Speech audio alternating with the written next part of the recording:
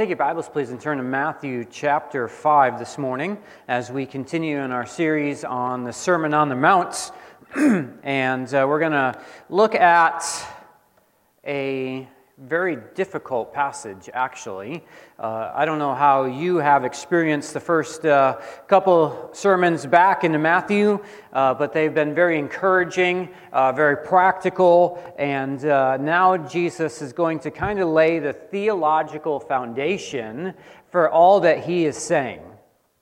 And I want to start this morning by saying that Jesus has hard words for people to hear.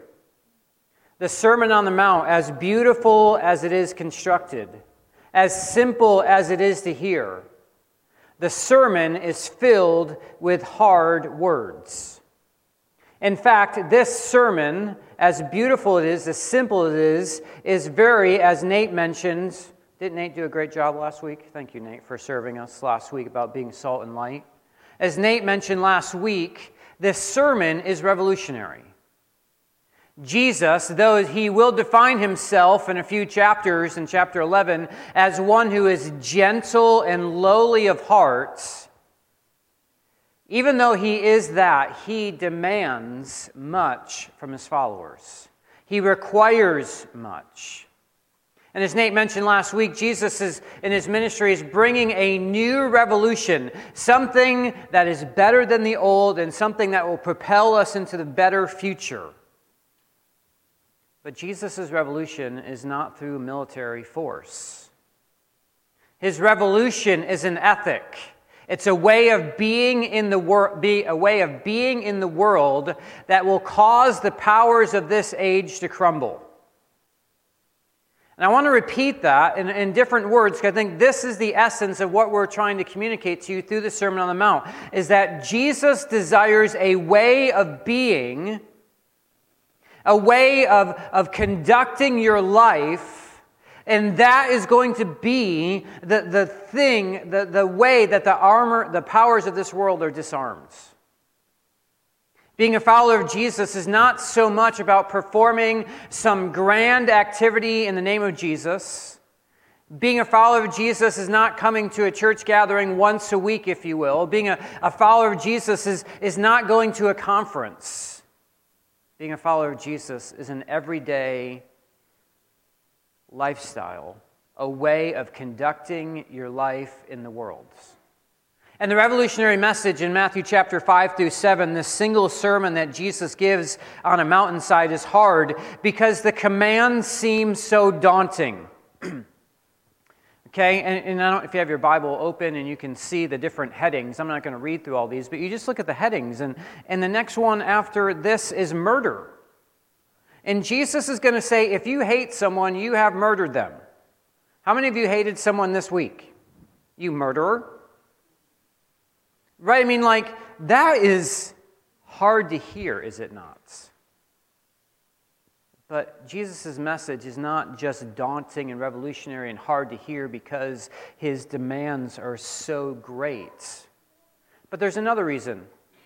And this must go back to the original audience. They had another potential problem with Jesus' message, one that you and I don't necessarily in our seats today going to immediately resonate with, but it is a difficult, daunting problem that we have to actually in our seats deal with. Jesus, after the opening sections of this sermon, in the Beatitudes and in the salt and light, now is going to, before he jumps into the body of the sermon, the main part of his sermon, he's going to give this theological statement, this theological introduction. In fact, all of his future teaching in this Sermon on the Mount hinges on these verses. And what was it that gave the original hearers such a hard time hearing Jesus' message, besides the fact that his commands and his demands were so great? Let's read Matthew 5, 17 through 20.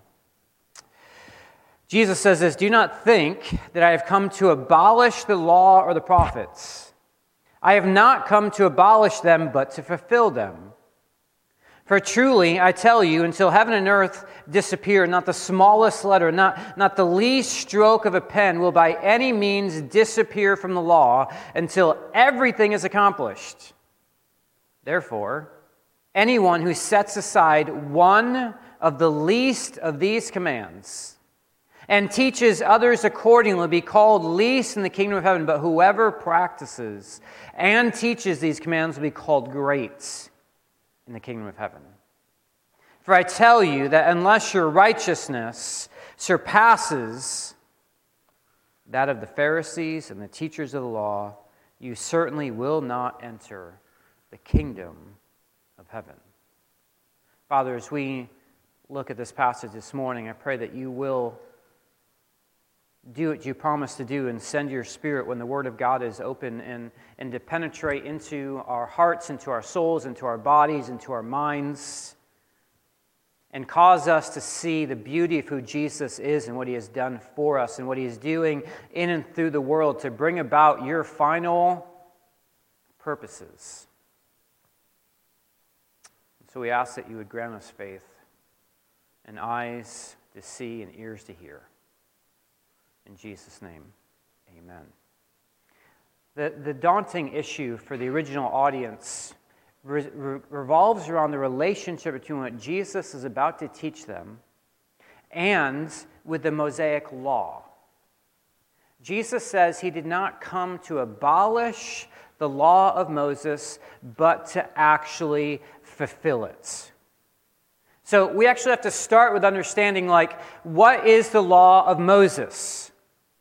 Okay, and I have a few points I just want to put on the timeline, on the back here for you to see, just to kind of put a picture together of what the purposes of the law were. Number one, we need to understand that the purpose of the law was to promote flourishing within the community. So if you're unfamiliar with what happens in the Old Testament, when God brought Israel out of Egypt through the Red Sea, if you remember that amazing story where God split the waters, Israel walked through, and then they took a 2-week journey that ended up being 40 years, and they went into the promised land of Israel. Well, while they're in the wilderness, God gives Moses the 10 Commandments. Maybe you've heard of those. These 10 rules that God gives to Israel. But in essence, what God gave to Moses was 613 commands. When you read the book of Exodus and Leviticus and Deuteronomy, you can put all the different commands together and you'll come up with about 613 very specific commands that God gave to Israel. And these 613 commands were, in a sense, to promote flourishing within the community. So, for instance, if you love your neighbor, do you think they'll be flourishing in your community? If you don't commit adultery, do you think they'll be flourishing in your community? Do you think if you don't lie to one another, there'll be blessing in your community? The point is that God gave these laws to Israel to promote a flourishing society. The society that was built on God principles that would promote flourishing within a human nation. So we could just say, first of all, God gave this law to Israel so that the nation could actually flourish. They know how to deal with problems when they came up, and they know how to live their life. And so the internal use was to promote flourishing, but in external use was, as Nate mentioned last week, was to be a light/blessing to the nations. So there is a what we would call a missional use, a missional purpose, that God gave Israel a mission, and this law was very integral to the mission. On the next slide from Deuteronomy chapter 4, Moses wrote these words from God. He says, "See, I have taught you statutes and rules, as the Lord my God commanded me, so that you may do them in the land you're about to enter to take possession of them. Keep them and do them." And then we would be good just leaving it right there. God gave us a bunch of rules. Let's go in there and obey, right? Just do it. But listen to why. It says, "For," here's the basis, the reason, "this will be your wisdom and your understanding in the sight of the peoples, of all the nations, who, when they hear all of these commands, will say" what? When you read all 613 commands of God, you say what? Oh my gosh, strict and tight. But actually, it's quite the opposite. When Israel would go into the lands and keep these rules and these statutes, the nations would say, surely this great nation is a wise and understanding people. For what great nation is there that has a God so near to it as the Lord our God is to us whenever we call upon him? And what great nation is there that has statutes and rules so righteous as all this law is set before you today? Why did God want Israel to obey these laws? Not just promote human flourishing in the society, but be a blessing so the nations would come and experience and know Yahweh or God himself. See, the way that Israel would fulfill their mission of being a light to the nations is just by obeying the law. And in doing so, the nations would come. Number 3, not only is there an internal use and an external use, but there's kind of like a practical use. Practically, the law reveals to us the nature of sin. What the law reveals to us is that the power of sin is just too great. So that, did Israel flourish as a community overall? No. Why? Because the power of sin was too great. Did Israel fulfill their missions to the nations? No. Why? Because the power of sin was too great. Of course, there were pockets of time and different kings, different leaders who would lead Israel in the way, and there'd be flourishing and prosperity, especially under kings like David and Solomon. But ultimately, the nation could not obey all the statutes. Or as Paul would say in Romans chapter 3, verse 20 on the next slide, that says this, no one can ever be made right by God by doing the law commands. Why? Because the law simply shows us how sinful we are. The point of the law is this, is that as you try to obey it, what do you realize more and more? The more you try to keep it, the more you what? Break it. Like, you just try to live out the golden rule, like, you're going to a party this afternoon, you're going to my house, everyone's welcome to come to my house and jump in the pool and play 9 square. Come on over, and I want you to practice the golden rule. I want you to treat me how you always want to be treated. Okay, just try it. You're going to find after 10 minutes I'm annoying, you're going to hate me, and you're going to push me in the pool. You're going to find out that as you try to obey the golden rule to treat other people the way you want to be treated, the more you think about it, the more you're going to see that you are unable to do it. The law reveals the power and the nature of sin.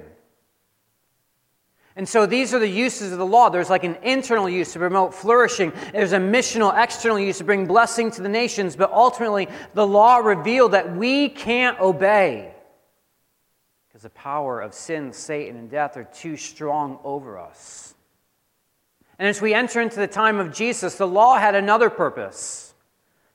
Number 4, the law became the way to force God to act on behalf of the covenant promises for Israel. All right, I mixed all those up. That's the third one, but it should be the fourth one. Okay, so either way, the fourth point is that the law became the way to force God to act on behalf of his covenant promises.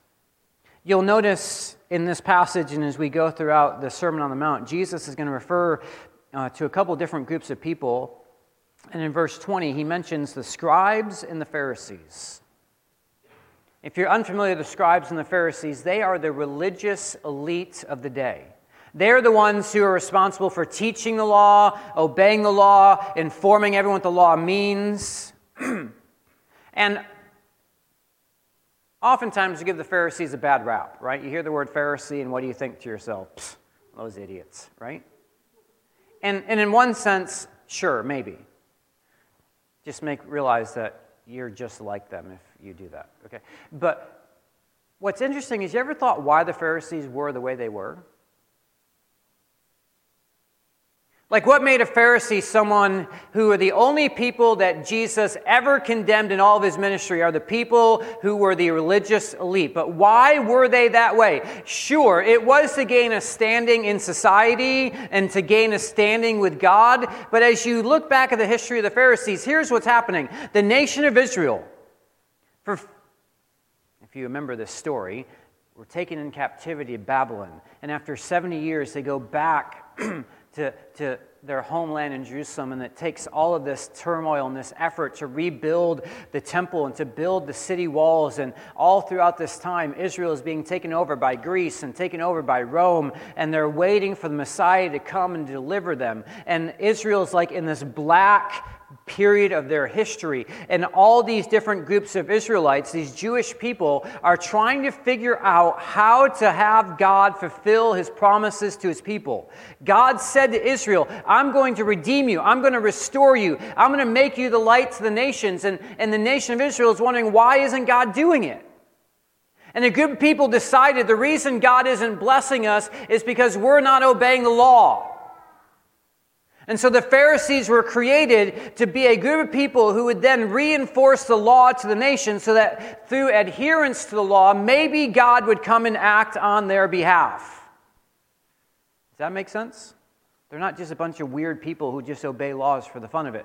They actually are people who are trying to have God redeem them and to visit them. And it became their way of life ultimately so that God would come and fulfill their promises. And so they built their lives around the law. It was the basis for their life. Their life was tied up in these 613 commands. And here's how crazy they became. And how crazy we might become. On the next slide, I have an illustration here of a box in the center, I believe. And on that box, it says specific law. So you just put any of the 613 laws in that box. Okay? Let's just have fun this morning. Right? It's 4th of July. Let's have some fireworks, okay? The command we're putting in there this morning is don't be drunk. Okay? So then what did they do? In order to ensure they never were drunk, they drew a border around that and said, you know what? I'm never going to go to a place that serves alcohol. I'm never going to be around anyone who does drink alcohol. I'm not going to do... And can you see how each one of these layers kept building further and further away? So that if you broke through 3 fences, you were still what? 3 fences away from breaking the law. This is what the Pharisees were so concerned about. And then there were like 2 different schools of the Jewish Pharisaical thought of like Republican and Democratic actually. You know, a very conservative group that built like thousands of gates around the laws. This is the school of Hillel, and then there's the school of Shammai, who is a little bit more liberal and free. But in all of it, these people were concerned about bringing the redemption to their people. And so these people lived. Their life was governed. Their life was viewed. Everything was about these 613 commands. So Jesus, in light of all of this, is now going to lay out a whole bunch of new commands. And all of Israel would be thinking to themselves, I've spent my whole life memorizing the first 5 books of the Bible, which most of the Jewish boys did. They knew all 613 commands. And now Jesus is going to come and lay down new rules, a new ethic, a new way of being. And these people who are sitting on the mountainside are going to be asking themselves, Jesus, this is a different way of living than it was in the old way. There is something different about what you're teaching here than what we have learned our whole lives. And so what are you going to do about this law of Moses? And Jesus says, I didn't come to abolish that law. I came to fulfill it. Now, this statement that Jesus did not come to abolish the law, but to fulfill it, brings some difficulty with it. So, for example, throughout Mark and Matthew, there's passages of Scripture where Jesus abolishes the food laws. Okay? I'm cooking bacon this afternoon to put on my hamburger. Yay, Mark chapter 7, verse 19. Okay? Right? Like, Jesus did away with the food laws. So in what sense can we say that Jesus didn't abolish but fulfilled them? Or why do New Testament writers, after Jesus' death and resurrection, insist that the sacrificial system that Thankfully, we don't have to go kill goats and sheep and rams anymore. Why don't we do that? Why is that no longer necessary? Why do Christians today not try to follow the details of the Old Testament law? Like, this seems weird that Jesus said, I didn't come to abolish it, but we look at it and, well, I'm just going to keep using myself this morning. In the Old Testament, it says you're not supposed to mark your body with a tattoo, basically. And yet, I don't think I'm sinning. Maybe you think I am. But why can you do that today? Why can we eat pork today? Why don't we have to sacrifice today? One way that people have tried to answer this question is they've tried to take the 613 commands and divide it into 3 different categories. The first category that they say is what we would call the civil law. The civil law, and you look in the Old Testament when someone committed adultery, there were rules on how to do restitution. There were civil rules and regulations and principles of how to deal with things that happened in the community and what to do with punishments.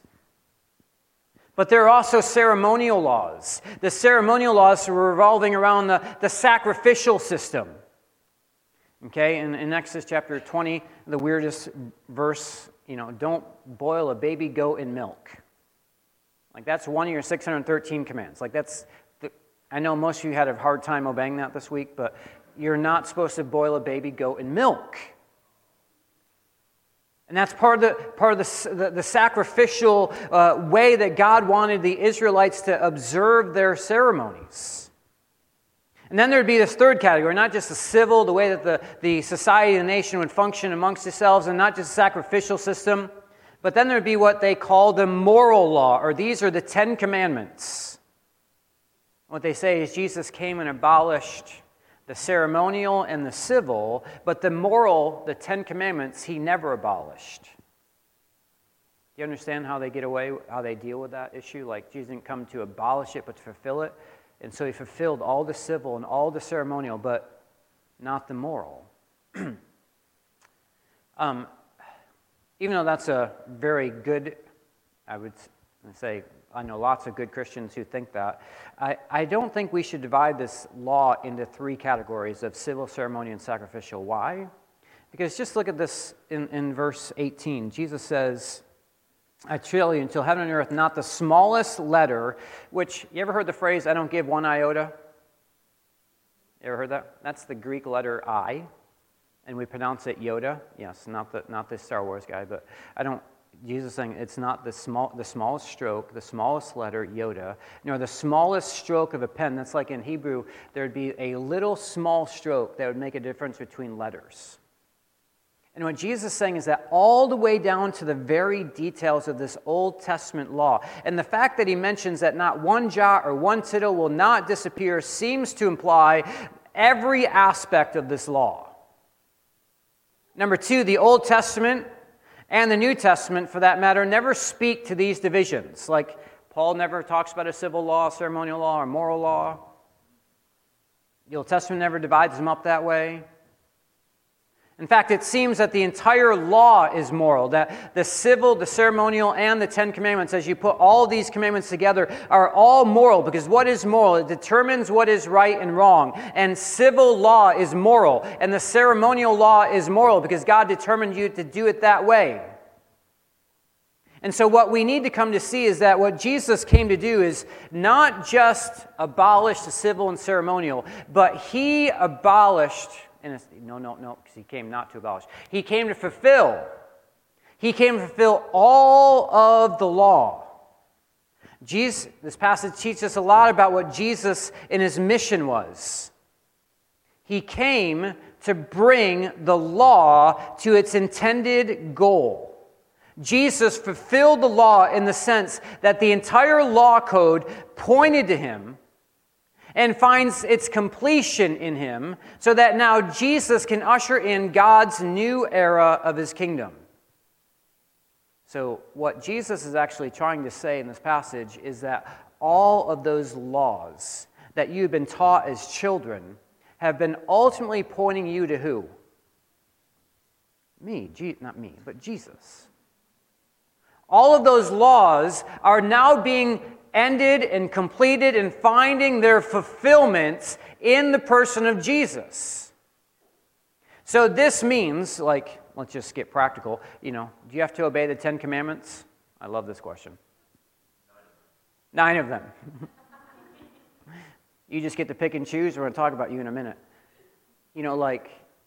I'm going to tell you that as Exodus chapter 20, 10 Commandments, those are no longer binding upon the New Testament church. Why? Jesus brought all 613 commandments to completion in Him, so that now that era, the era of the law, is now over and something brand new has begun. This is what Jesus wants His people to understand on the sermons on the Mount, is that when you hear me speak, when Jesus is saying all these words, He wants them to understand that He is coming and doing something new.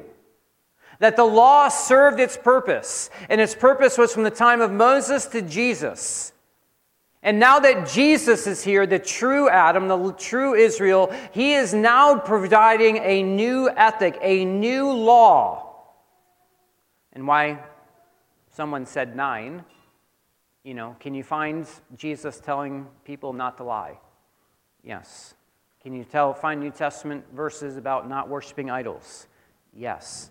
The only one disagreeing, we can meet in the corner after if you really care, but the only one not specifically mentioned in the New Testament is the Sabbath day and keeping it holy. Okay, in fact, Romans 14 and Colossians 2 actually says the Sabbath day is, in a sense, fulfilled in Jesus. So the New Testament interprets the Old as pointing forward to Christ, the blessing that Jesus brings. The sacrificial system pointed to Jesus' final once-for-all sacrifice. Indeed, everything had to be fulfilled that was written about Christ in the law, the prophets, and the Psalms. Therefore, the resurrected Lord could now explain to His disciples and all the people on that mountainside that everything in the Old Testament was ultimately finding culmination in Him. This means, as Romans chapter 10 says, Christ, and I think of it on the next slide, Christ is the culmination of the law, so that there may be righteousness for everyone who believes. Like Paul understood that with the coming of Jesus, the law and its age was over, and a new era, a new age was dawning.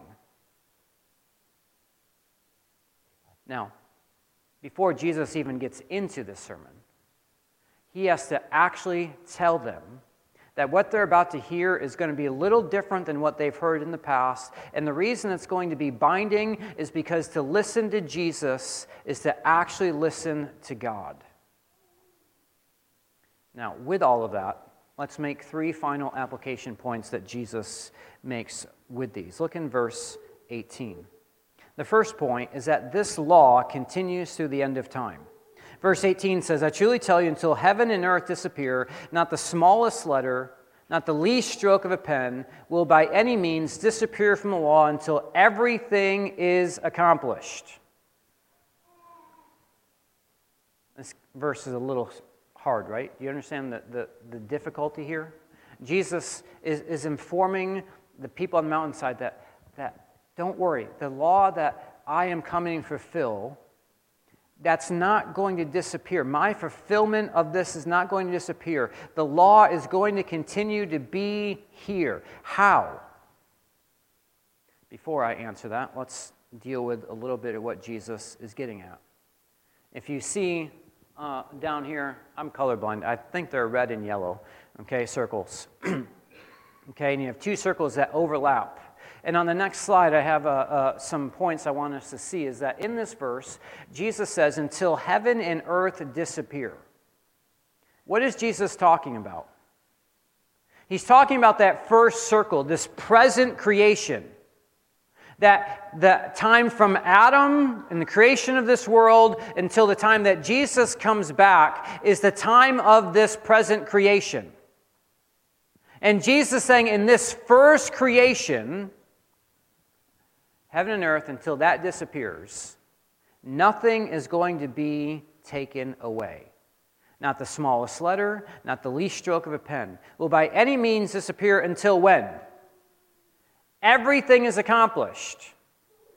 What is Jesus seeking to accomplish? He's seeking to accomplish, you'll see in later Matthew, a regeneration, a new creation of this world, a brand new world that is going to form out of this old one so that God can come and dwell with us on a new, brand new creation. And what Jesus is saying is that in this time of this present creation, the law is never going to disappear. You know why? Because the law finds its fulfillment in me, and I will be here until it is over. The law finds its fulfillment in Christ, and he can say that it will never disappear because in the fulfillment of Jesus and the presence of Jesus, the law cannot go away. Number two, the second implication, so he's encouraging his readers there, by the way, to tell them that it's okay. In me, the law will continue until the new world comes.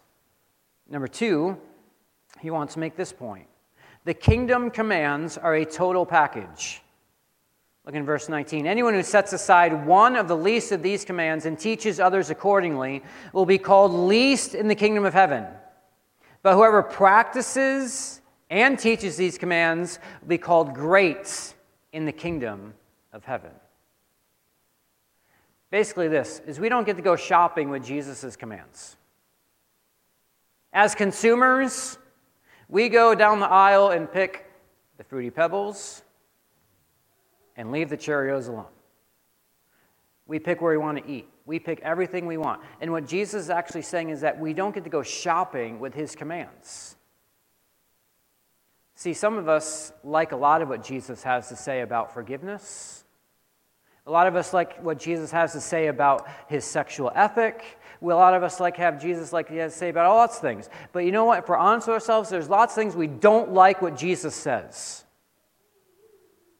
And he says this new ethic that I'm laying down for you, this new kingdom ethic, is not one that you get to pick and choose. It is one where you must love and not hate. It is one where you must not commit adultery and be faithful to your spouse. It is one where if you make an oath, you better actually fulfill it. It is one where you better pray in your closet so not everyone thinks you're awesome. It is one where you better pray to the Lord's Prayer. It is one where you better fast, where you better lay up treasures in heaven, where you should not worry and stop judging others. This is the new ethic that Jesus is laying out, and we take it as a complete package. So which ethic of Jesus is hard for you to handle? Which one do you not like? Since Jesus is the fulfillment of all of the Old Testament commands, it is the height of folly to not listen to the totality of what he is demanding. The commands of the kingdom. And interestingly, in this verse, Jesus also says there's ranks in the kingdom of heaven. There's some who are going to be great, and there's going to be some who are least. And in those rankings, they're going to be, he says here, depending on the way that you actually teach others and you actually live out these commands. So, yeah, you know our culture loves certain parts of Jesus' teaching and is directly attacking others. The question is, are we going to be faithful to believe in the ethic that Jesus commands, or will we give in to our culture?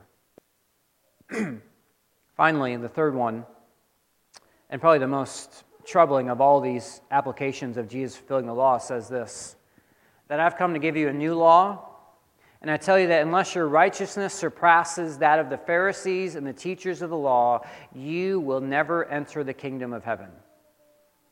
Okay, that's like the despair drop of all despair. If your hope was that you could try to obey these commands and get in, Jesus is like, no, your actual righteousness has to be better and greater than the greatest people you know. Okay, you think of the most spiritual, righteous person you know, and Jesus saying, you need to be better than that. How many of you are like, that's me, I'm ready to go? Or how many of you are actually in despair right now? That if you heard Jesus teaching and he says, you better be better than all the religious elite, or you will not get into the kingdom of heaven. What Jesus is implying there is that even the religious elite are not entering the kingdom. See, what is required is a righteousness which surpasses the greatest of the day. These chapters do not depict a Jesus who just seemingly just so loves us and his demands are inconsequential and unimportant. No, you need a righteousness that exceeds the religious elite. You need an obedience that goes beyond the expectations and the obedience of the Pharisees. And by now you should be gasping in dismay and conscious of your own spiritual bankruptcy and your inability to keep the commands. Because as we go through these commands each week, I think you're going to say to yourself, I can't do that. I hated someone this week. I hated 15 people this week. See, the Sermon on the Mount lays the foundations for what Jesus and Paul will call the doctrine of justification by grace through faith alone. As what Paul, the most faultless of the Pharisees, Paul was a Pharisee himself who was probably the elite of the elite Pharisees of his day. When he came to understand justification by faith alone, he considered all of his spiritual assets as rubbish. His new desire was to gain Christ, not having a righteousness that comes from the law, but from one God and by faith in Jesus himself. Look with me, if you will, at this next screen on Philippians chapter 3. Listen to the actual verses that I'm talking about. Paul says this: if someone thinks they have reasons to put confidence in the flesh, I have more confidence than all of you. Why? Because I was circumcised on the 8th day. I am of the people of Israel. I'm the tribe of Benjamin. I'm a Hebrew of the Hebrews. In regard to law, a Pharisee. As for zeal, persecuting the church. As for righteousness based on the law, what does he say? Faultless. See, when Jesus said on the mountainside, your righteousness better be better than the scribes and the Pharisees, what he's saying is your righteousness better be better than Paul's. And Paul is saying, I was at the top. There's no hope. But what he says is, what is more is I consider everything a loss because of the surpassing worth of knowing Christ Jesus my Lord, for whose sake I have lost all things. I don't think we quite understand the position that Paul was in, the prestige that he had, the power that he had, the fame that he had, the influence that he had. And he says, I gave all of that up when I believed what?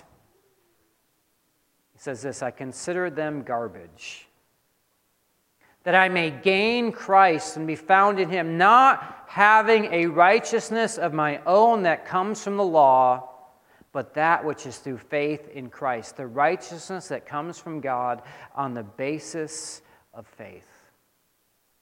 Do you know how you get a righteousness that exceeds the scribes and the Pharisees?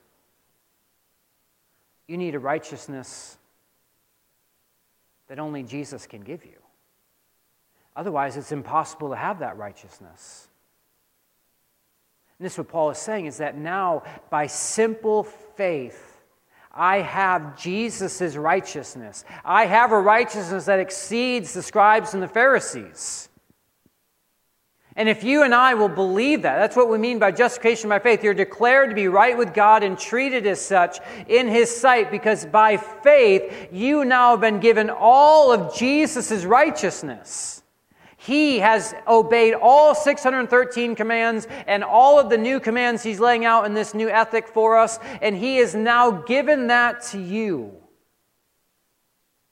So the only way this verse has any hope is when you believe that by simple faith in Jesus, you have a righteousness that is better than the scribes and the Pharisees. And the beauty of this is when you put your faith in Jesus, it keeps you from the pretending trap. Having to pretend that you're really good. Having to pretend that everyone around you knows that you're a good Christian. You don't have to pretend that you're righteous anymore. You can actually just be free to say, you know what, I'm seeking Jesus and I have all of his righteousness and this ethic that he's laying out. That is my goal, and I'm pressing into that more and more, and I desire that ethic more and more, knowing that when I fail, I'm forgiven. I mean, wouldn't it be just great to be free from the performance trap? To constantly be wondering, am I doing enough? Am I obeying enough? When you just put your faith in Jesus, you have a righteousness that beyond anything anyone could ever give you or that you could ever achieve. And as we move into the Sermon on the Mount, this ethic, Jesus has to lay out for his hearers that the law is not a bad thing, it's a good thing. And in me it finds its fulfillment. And now I am laying out in God's new era, God's kingdom, this new ethic that's going to be impossible for us to keep. But we have one who did it for us.